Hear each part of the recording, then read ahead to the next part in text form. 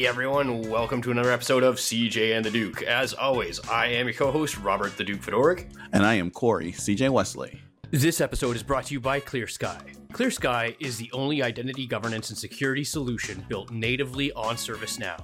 It optimizes enterprise identity and risk management with a platform-first approach. Look, we have built a great digital world where we can plug and play people into our applications and information globally. Great for speedy operations, but can be a real nightmare for risk and security and governance, who are left asking, who has access to what? Who authorized that? Should they still have it? When's the last time we checked? This is why CJ and the Duke love ClearSky. All of the benefit of a company with decades worth of ILM and IGA experience with a solution that's built natively on ServiceNow, the platform that we all trust. ClearSky, optimized identity management built natively on ServiceNow.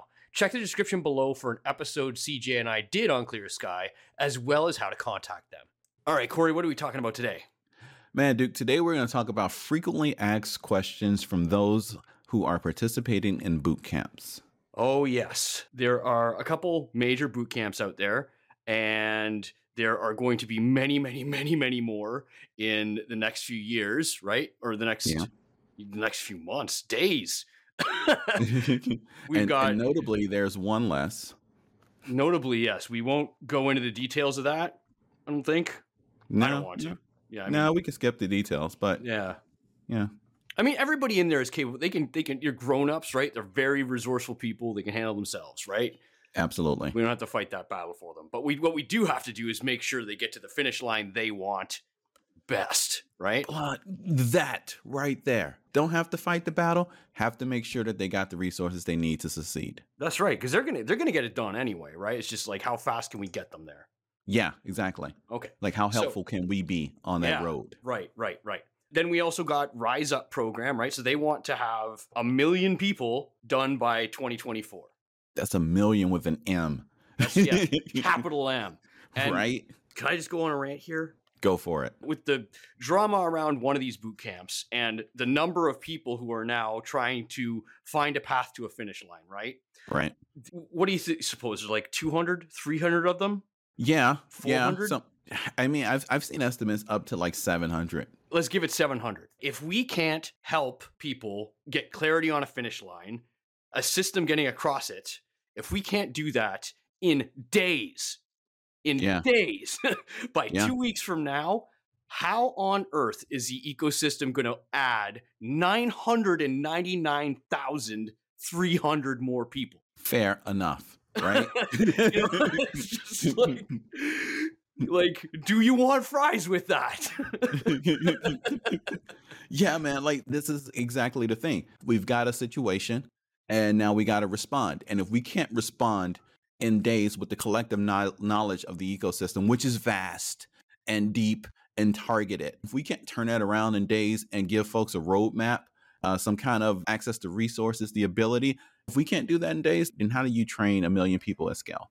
Right. That's like, right. I'm sure there are some minds at ServiceNow who are literally probably thinking about this problem right now. Again, it's not a mean-spirited comment to ServiceNow, right? But I think somebody would argue, well, as soon as ServiceNow gets in and starts its engine up, then, people will come in by the thousands. And it's like, okay, well, I mean, if that's true and they have an engine to do that, let's just put those 700 people right in there, like today. Yeah, right. Right. So to me, it's showing that the goal is awesome. Let's all push for the goal and help how we can. But the engine isn't there to make that happen. Yes, the engine isn't there. And I think there's been a dependency on outside forces for that engine. And I think this might show that you can't rely too much on the outside forces to be the engine to deliver that growth. Does that make sense? Because I think that's kind of where we are, right? Where okay, we've got these people, we've got, a lot of these folks are spinning up boot camps, have spun up boot camps. They're getting folks in and they're training them and delivering them to the ecosystem. And that's a great partnership model when it works. But right now, what we see is an example of what happens when it doesn't work and how that can have disproportionate impacts and ripples throughout the entire ecosystem. I have to think about that for a bit. Yeah. I mean, Yeah. to me, it's such a huge number. I mean, Yeah. it's like the number is basically saying let's completely dwarf the current size of the ecosystem. So everything that we've done in the past 15 years has to be done again and then multiplied in the next 2. Yeah, fair. And it's just like Mothership could not possibly do that by themselves. Agreed. And the reason I know this is because in the 15 years, like basically we built the community. The community built the community, right? Yeah. Yeah, there was great, like the wiki was awesome and the new community site was awesome, but the momentum was there before that from the rest of us. Absolutely. But what the Mothership did do is provide the tool set for that community. Like you mentioned, the wiki, right? And community, ServiceNow community itself. It created a lot of these gathering places and information sources that the community coalesced around. Right. And then just basically took that to the next level. And so I think with a program like Rise Up, and I don't know how they're going to do it, but I think one of the things that has to be done is providing that tool set so that everyone's not recreating the wheel every time they want to assist in this mission. Mm-hmm.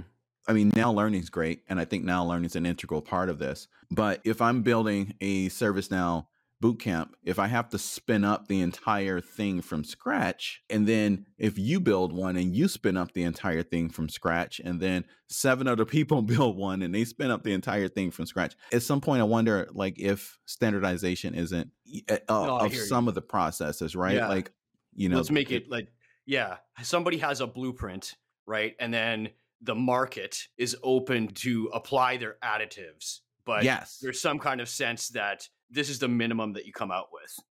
Yes, exactly. Yeah, right. Like I can buy that.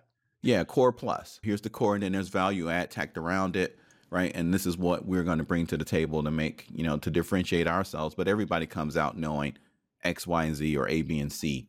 And ServiceNow has provided the tool set to deliver A, B, and C. In typical CJ and the Duke fashion, we are 7 minutes in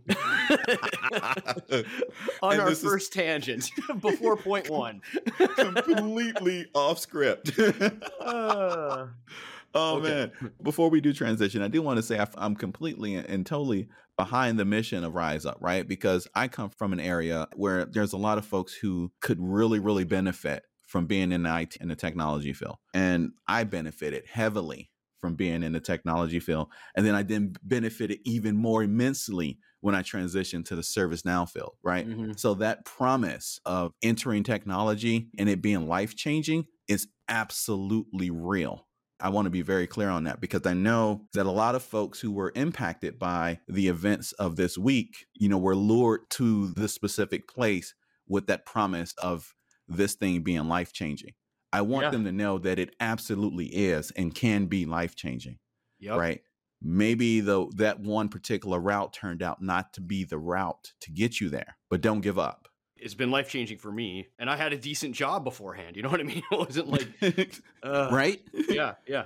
All right, so let's get into the ethics. So people in various boot camps over the past week who have come to us with a load of questions. We've done a couple Zoom sessions. We're going to try and get some more in there. But there's basically, I feel, there's a huge void of essential information that people are not getting. There's a suite of questions that all have the same answer, I'm finding.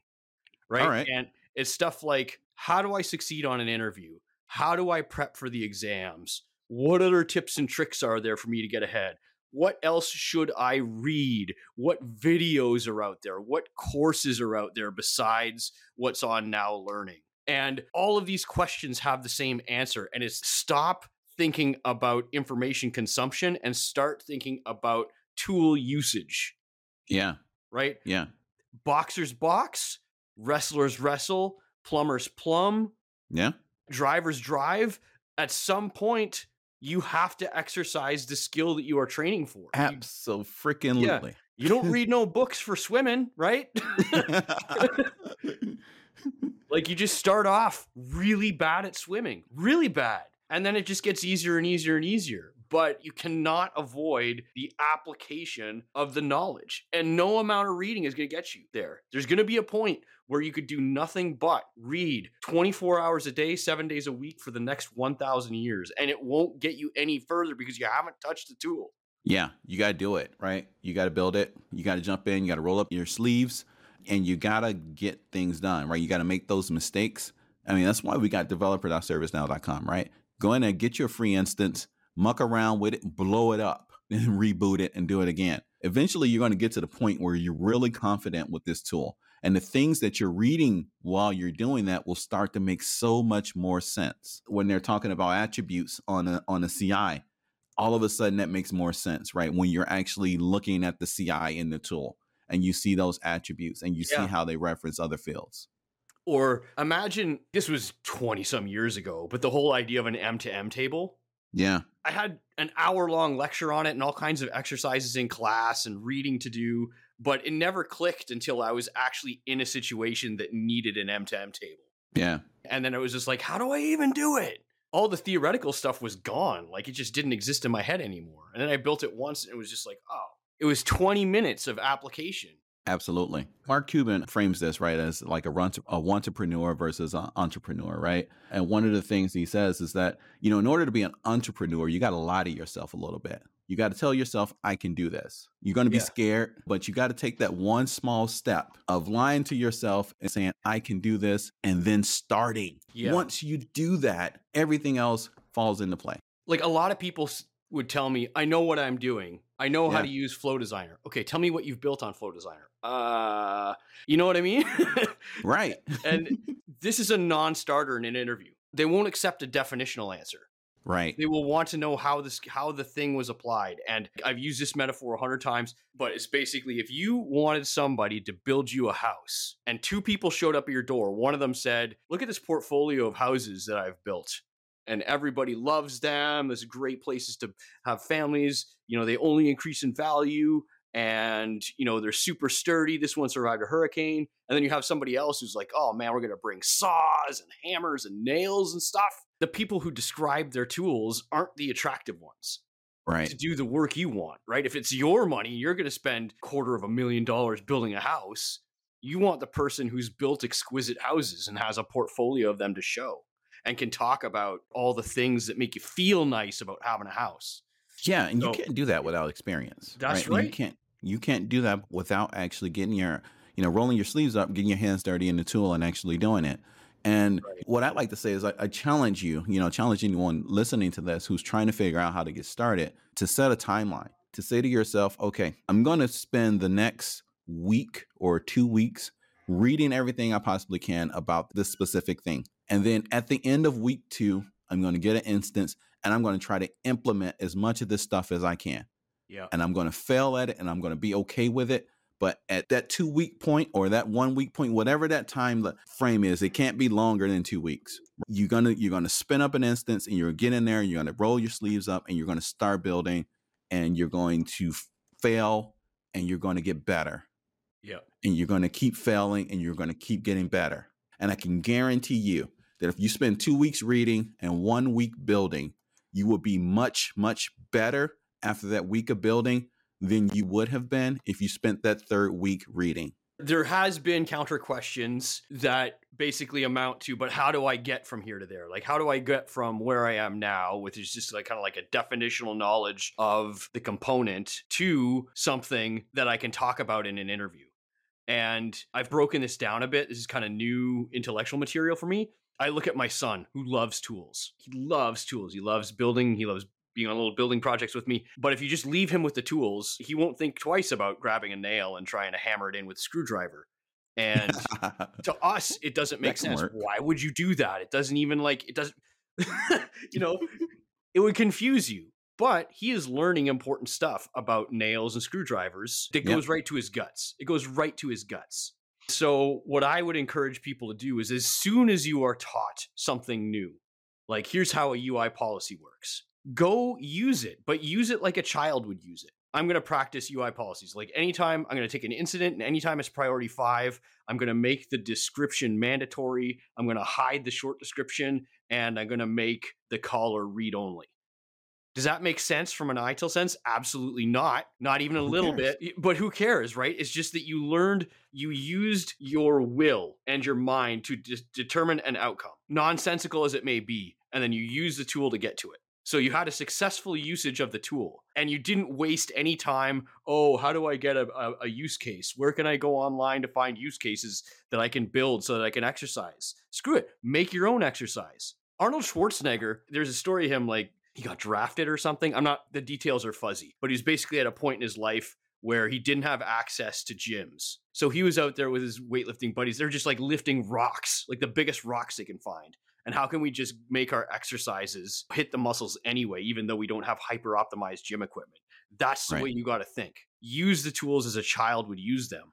And as you get comfortable with more and more tools, then you can think of coherent solutions. Now I'm going to build an app. Right. We'd be remiss if we didn't point out, right, that we've done 2 podcasts on what to build, right? Like one episode, we'll put it in what to build when you're we'll put it in the work in the show notes here, right? If you feel like you're not, if you feel like you're not there yet, again, just wield the tools like a child does. Yeah. Just practice with them. It doesn't matter if you build something profound or sensical, just that you know how it worked. Absolutely. I think that's the most important thing. It's just to get in there, roll your sleeves up, build, knock it around, man. Just do, whatever you can figure out doing, and then understand, right? Because you're reading the material anyway. So in theory, you're coming to the tool with an understanding of how it works. Now you just need to actually demonstrate to yourself that you know how the tool works. Mm-hmm. And it's going to be a couple times. It's going to do some things that you won't think that it'll do. And that's where you learn, right? Like I've never learned through success. I always learn through failure. If I come to a situation and everything works exactly as I thought it was going to work, what did I learn there? Right. That means I already knew, whatever it was that I was trying to accomplish. But if I get to a situation and I implement based on what I think, and then it doesn't work, and it's like, oh man, this is a situation. Right. So now it's like, okay, well, how do I make it work? And then that's where the learning happens. So yeah, don't be scared of failure. Right. I think there's a little bit of a fear of failure that's intertwined in this, right? Like, you don't want to pick up the tool because you're scared that once you pick it up and you start doing stuff, you won't be able to do the things that you academically know how to do. And that's okay. That's entirely the point, actually, because as you walk through those things and as you fail on the things that you think you know, you can, 1, go back and reference that material again, right? Reread it, go and find new courses or new takes on it, or B, brute force it, right? And just bang at it until you get the understanding that you need, because not everybody learns things the same, right? So you got to figure out what works for you, but you can't skip that building phase. Yeah. You can't skip the actual doing the thing phase, because you can't speak to it intelligently at the point where you'll want to, which is the job interview. Well, and speaking of interviews, I mean, that's always an FAQ question, right? Yeah. How do I succeed on the interview? And part of it we've already said. You have to have had time in the seat in the tool, because credibility is lever number 1. It's the biggest lever, right? If you can show credibility and have credibility, that's like 3/4 of the battle done. Yeah. But there's other stuff too, right? Yeah, dude, there's a bunch of stuff. And I wrote, actually my last newsletter entry on this was about communication. And communication to me is the number 1 thing you need to be successful on an interview, outside of actual competence, right? Like outside of what you just said, Duke, in terms of building so you have the credibility when you walk in, right? Communication is you have that credibility internally. You got to communicate it to the other person or people so that they understand that you have it. And so, I've got a few points on this, but number 1 is know your audience, right? Are you interviewing with technical folks? Are you interviewing with strategic folks like executives? Or are you interviewing with a recruiter? Whoever you're interviewing with affects the style of the interview and has to affect the style of the communication that you affect in that interview, right? When you're interviewing with a technical person, you want to go deep on what you know and what you've built, because they're looking to hear sometimes it's certain words, but also it's certain experiences, right? You say that you're good at Flow Designer. Tell me what you built and how you built it and what you learned over the course of building that thing, right? What was the problem that you were angling to solve? How did you solve it with Flow Designer? And what were some of the takeaways that you had? Go deep on it. Don't surface it. Because if I'm a technical person, I'm thinking about, I need you on my team, and I want to see how much mentoring I'm going to have to do for you when you get here. How much technical mentoring I'm going to have to do. That's such a good point. You really have to understand what somebody wants when they're interviewing you. Yeah. And what they want is to be able to have confidence that the person they pick They know exactly what kind of situations they can drop them in and then leave. Yes. And this brings a whole bunch of stuff together because I see a lot on like resumes like, oh, I'm a fast learner and good at picking up new skills. And it's just literally nobody cares. And it's a hard truth, but it's still true because what they don't want to do is have to spend their time training you, right? Yeah. And that's why it's so important to get neck deep in the tool and try and build stuff so that you have a body of work, even though nobody's paid you for that. Yeah. Okay. But you can have a body of work like, hey, I built this app trying to restock grocery stores or schedule the logistics for 18-wheelers or whatever it is, to manage an ice cream bike business. Who cares? At least then you can talk about the class, the type of problem that you have solved. And then in their head, without them even thinking about it, they already know like 5 or 6 things on site that they can drop you into and then leave, and you're already providing value. This person will take care of this thing for me. They are not there to teach you, which sucks, but it's true. They're not there to teach you the new tool. Then let me elaborate too on that, Duke, because I think it's that part of it, right? Like knowing what they can drop you into and leave, and that they are okay walking away from these tasks. Like I can give you subsets Y through Z, right? And I know you can handle that on your own. As you demonstrate that you can handle that on your own, it opens up the inclination to mentor on other things, right? Because you've executed on the tasks that person was able to assign to you and walk away on, right? So it's building your internal credibility once you get there, right? That then opens up the mentoring and opens up the training opportunities. But nobody wants to grab you off the shelf, right? And have to train you from 0 to 60. I mean, some people do, right? Like there are definitely avenues for that. And again, this is about knowing your audience, right? When you're sitting down in an interview, some people are looking for completely raw talent and will put the 0 to 60 work in. But other people are looking at least for you to be at 20, maybe, or 10 or 15 or whatever, 25. They want they want to have something to work with. They want to be able to know what tasks they can offload from them to you, see how good you do at that, and then start skilling you up so they can offload more tasks, right? Because they're not looking to run a training academy, right? This is a job and they need people to actually do client work. That's right. They want somebody to do the work. They don't want to have to teach to do the work. And it's absolutely. Like, it's a spectrum, right? It's not like they absolutely won't train you nothing, never. It's not that. It's just that when they are taking their own energy and time to vet candidates, it's because they want somebody they can drop in and start going. How much can this person do day one without me showing them the ropes, teaching them the tools, teaching them the ways of doing things? Yeah. So this is another thing, like why it's essential to both understand the tools, but also learn to talk about the outcomes, right? Because it amplifies the class of problem that you can be put on. So if they say, have you ever used Flow Designer? Yes, I know how Flow Designer works. I've used different logics and I've built a custom action and put good logging in. I understand. So you're describing the technical capabilities of the tool and what you've used. That basically says, okay, I can comfortably tell that person, here's a Flow Designer I want you to build in this way. And I will be confident that they can do it. But if you told me I used a Flow Designer to take orders, check inventory, and manage the communications based off of what it finds in the inventory, and take a different path if inventory is empty versus inventory is full so that we could provision, headsets. I'm like, oh, well, the class of problem I can put that person on is this customer over here needs some problem solved. Go solve their problem. Yeah. And it's a completely different class of problem.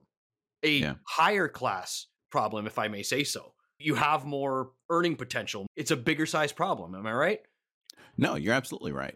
Ultimately, I've found in this business, everything's about solving problems, right? Like you're solving somebody's problem either at the bottom or, as you kind of move up the stack, right? Sometimes the problem is, I want this field to be read only when a certain thing happens. Another time, the problem might be we need to track the inventory because we're bleeding money and we don't feel like we're utilizing properly the headphones that we're buying, right? And that might be the class of the problem. It's a much bigger bucket, but if you demonstrate that you've done something like that before, right, you might get a bigger bucket problem, which ultimately over the course of your career opens up more opportunities, right? Yeah. So, but you don't get there unless you build something, right? So that's ultimately we can always tie it back to the experience of building something. Think about it this way too, like building to specification, the only way you can get scale on that to be seen as a Dragon Slayer to command higher and higher compensations is complexity is the only lever. You only get ahead there by being able to do more and more and more and more complex things if you're building to specification. But you're not there yet. You're at the start. Okay. Absolutely. But if you can understand what problem this person had and I utilized the tool to perform the outcome that they wanted, that whole like building to specification part almost isn't needed. Right out the gate, you show that you can take on a different class of problem. Does that make sense? It does. And it's about, again, right, it ties back into knowing your audience and showing them what they want to hear. Like from a technical perspective, folks are looking to understand what you can do. And there's other, audiences that you're going to have too from a recruiting perspective, right? Like they want to know that you're completely well-rounded, right? They want to know that you can actually do the thing. They want to know that you can communicate that you can do the thing. And they want to know that, you're going to be someone who's a sure bet or a solid bet on putting them in front of their client because they get paid if you get hired, right? Yeah. So they're looking for a more rounded candidate, right? So they're looking for different skills, right? Not just the technical, but also communication and polish and things of that nature. It's funny, like the scale of experience of somebody. That's another question that comes up, and it's like, what about when they say you need X years of experience, 2 years of experience? Yeah. And what shocked me, I spoke to a large cohort of people last night, and we were talking about the whole BA thing, and we won't go deep into that. You can check out our episode. It'll be in the description below on what we think about BA or what I think about BAs. But what shocked me was a lot of people were picking the BA route because they felt the admin route was closed off. They felt more often than not, admins have some kind of like minimum threshold of experience that needs to happen, and the BAs more often than not don't. And so it's like, let's just go for the BA role. It shocked me that was the reason. Right. And the reason it shocks me is that years of experience is not the goods. It's the token of the goods. Yeah, dig into that one a little bit. Okay, so it's like, think about money in general, right? Money is just a metaphor. It just prevents us from having to have dual coincidence of wants, right? Like you want shoes, I want a steak. And you don't happen to have a steak and I don't happen to have shoes, so we can't make a trade, right? Or I have the shoes, but you don't have a steak, we still can't make the trade. But if we have money, which is just a token of exchange, you can just give me money, I will give you the shoes, and I will go buy a steak. Right? And so, like, years of experience is that weird thing in the middle where it's like, it doesn't really mean anything to anybody unless we use it to trade. It's buying authenticity. That's right. And so it's like, and here's something that's going to be super, you get nothing out of the video, nothing else out of this. Get this. It's that you can challenge those expectations. So if you get to a point where they're like, yeah, but do you have 2 years experience? The first thing I would do is challenge that obstacle. Okay, you want 2 years of experience, but tell me the skills that you hope I would achieve in that 2 years. Right. Because it might be something that you have. Absolutely. They're using 2 years as a token. We assume that within 2 years, you might have come across this. And so you tell us 2 years, we accept that you might have it. You might have it. Yeah. Think about all the times where it'd be like, okay, well, we want a ServiceNow admin with 2 or 5 years experience, right? But when you get on site, you have your 5 years experience. You get on site and they're like, hey, can you develop this service portal? And you're like, dude, I'm not a portal developer. Right. Hopefully that would come out. Yeah. Go ahead. Yeah, they would have assumed that, if you've got 5 years of experience in ServiceNow, you've probably come across a portal and did some work there, but that's not always the case, right? And sorry, I keep on interrupting you, buddy. I'm so sorry. No, I'm just like so stoked today. and so the important thing, and I really love the way that you phrase that, right? It's like when you say I need someone with 2 years of experience, like tell me why, right? Tell me what you're hoping to gain from a person with 2 years of experience. Then I can tell you if I already have that. And then we can talk about how I have that already, and I can demonstrate that I have that already. And we can get rid of this arbitrary token that's in the middle of the years of experience, right? Because I'm brokering to you now and I'm proving to you that I've got the skill set that you're actually looking for. Because you don't care about the experience, right? Like you care about the skills. It arbitrary is the thing too. Like, you guys have no idea how weird the hiring process is. It could be, you could have somebody who wants a ServiceNow admin who's desperate for it, who's like, get me anybody who can spell ServiceNow. And then that goes to somebody else who writes the job description. That gets approval by somebody in HR. And you could have HR being like, oh, well, it says developer, so they have to have Cold Fusion on there. That's on our developer template. They have to have 3 years experience because that's our best practice. That stuff half the time is coming from literally nowhere. Yeah, you're right. Arbitrary is the best way to tackle it. And so your 2 rules, if they're giving you any kind of like X years experience obstacle, is number 1, apply and let them decide. And number 2, if they bring it up, challenge it. What specifically did you hope I would have learned in 2 years? Because I think I might have it. And there's a third one too here, right? And if this is a situation where you're doing a formal application process, right, and they're requesting a cover letter, and that they're asking for 2 years of experience, you've got 6 months, right? Mm-hmm. Address that in the cover letter. Presumably, they're asking for a cover letter to learn more about you and how that you relate to this particular job. Diffuse that time bomb up front. It's like, you guys asked for 2 years of experience. I don't have 2 years, but I do have. This is what I can do. This is what I have done. And if you call me in for an interview, we can talk about it. Right? Yeah. Man, that's another one. I don't know what the question was they were saying, but know what you can do. Yeah. Oh my God. So let me jump in here, dude, because this is one of the things, right? Because I tell people all the time, a resume isn't what you've done. A resume is about what you can do. When you're selling yourself, you're going in and you're talking about the things that you can actually do, and not so much all the stuff that you might have done in the past. Now, where the stuff that you've done in the past is relevant is key, because it also pivots into what you can actually do as well. Like, there's so much stuff here in the on the ServiceNow platform that's relatable from one thing to the next, like incident management and problem management from a technical perspective, right? Forms and data and lists, ACLs, UI policies is all the same, right? Mm-hmm. If I can build out the requirements in incident management, I can build out the requirements in problem management. If somebody's asking me if I've done problem management and I've done incident management, I'll say, yeah, I can do problem management. Notice how I phrase that. Yeah, I can do. Not I have done. Yeah, I can do problem management, right? Because I have the platform experience of knowing how this works. Now, if they're asking me, can I lead an engagement on problem management? And I've never led an engagement on problem management before, and I'm not a domain expert on problem management, then the answer is obviously different. But if they're wanting me to participate as a developer in the problem management module, and I've built incident management, yeah, I can do that, right? Because it's all on the platform. It's all largely the same. There are some exceptions to that, right? Like, you should never do anything in ITBM unless you've done stuff in ITBM. Yeah. It's just, or HR too, right? Like, those are completely different things. But for 80% of the platform, those experiences are transferable between modules. So don't get intimidated when someone asks you if you've done something in problem management, if you've only done something in incident management, if you're just coming in to be a general platform developer in those modules. I would just add carefully that you can't just say yes, right? Yeah, you would have to justify it a bit by saying, like, okay, I haven't done problem management, but I've done incident management, and they're basically processes of the same scale. Yeah, and so I had this level of knowledge when I did implement incident management. So how do you feel problem management would radically differ from that?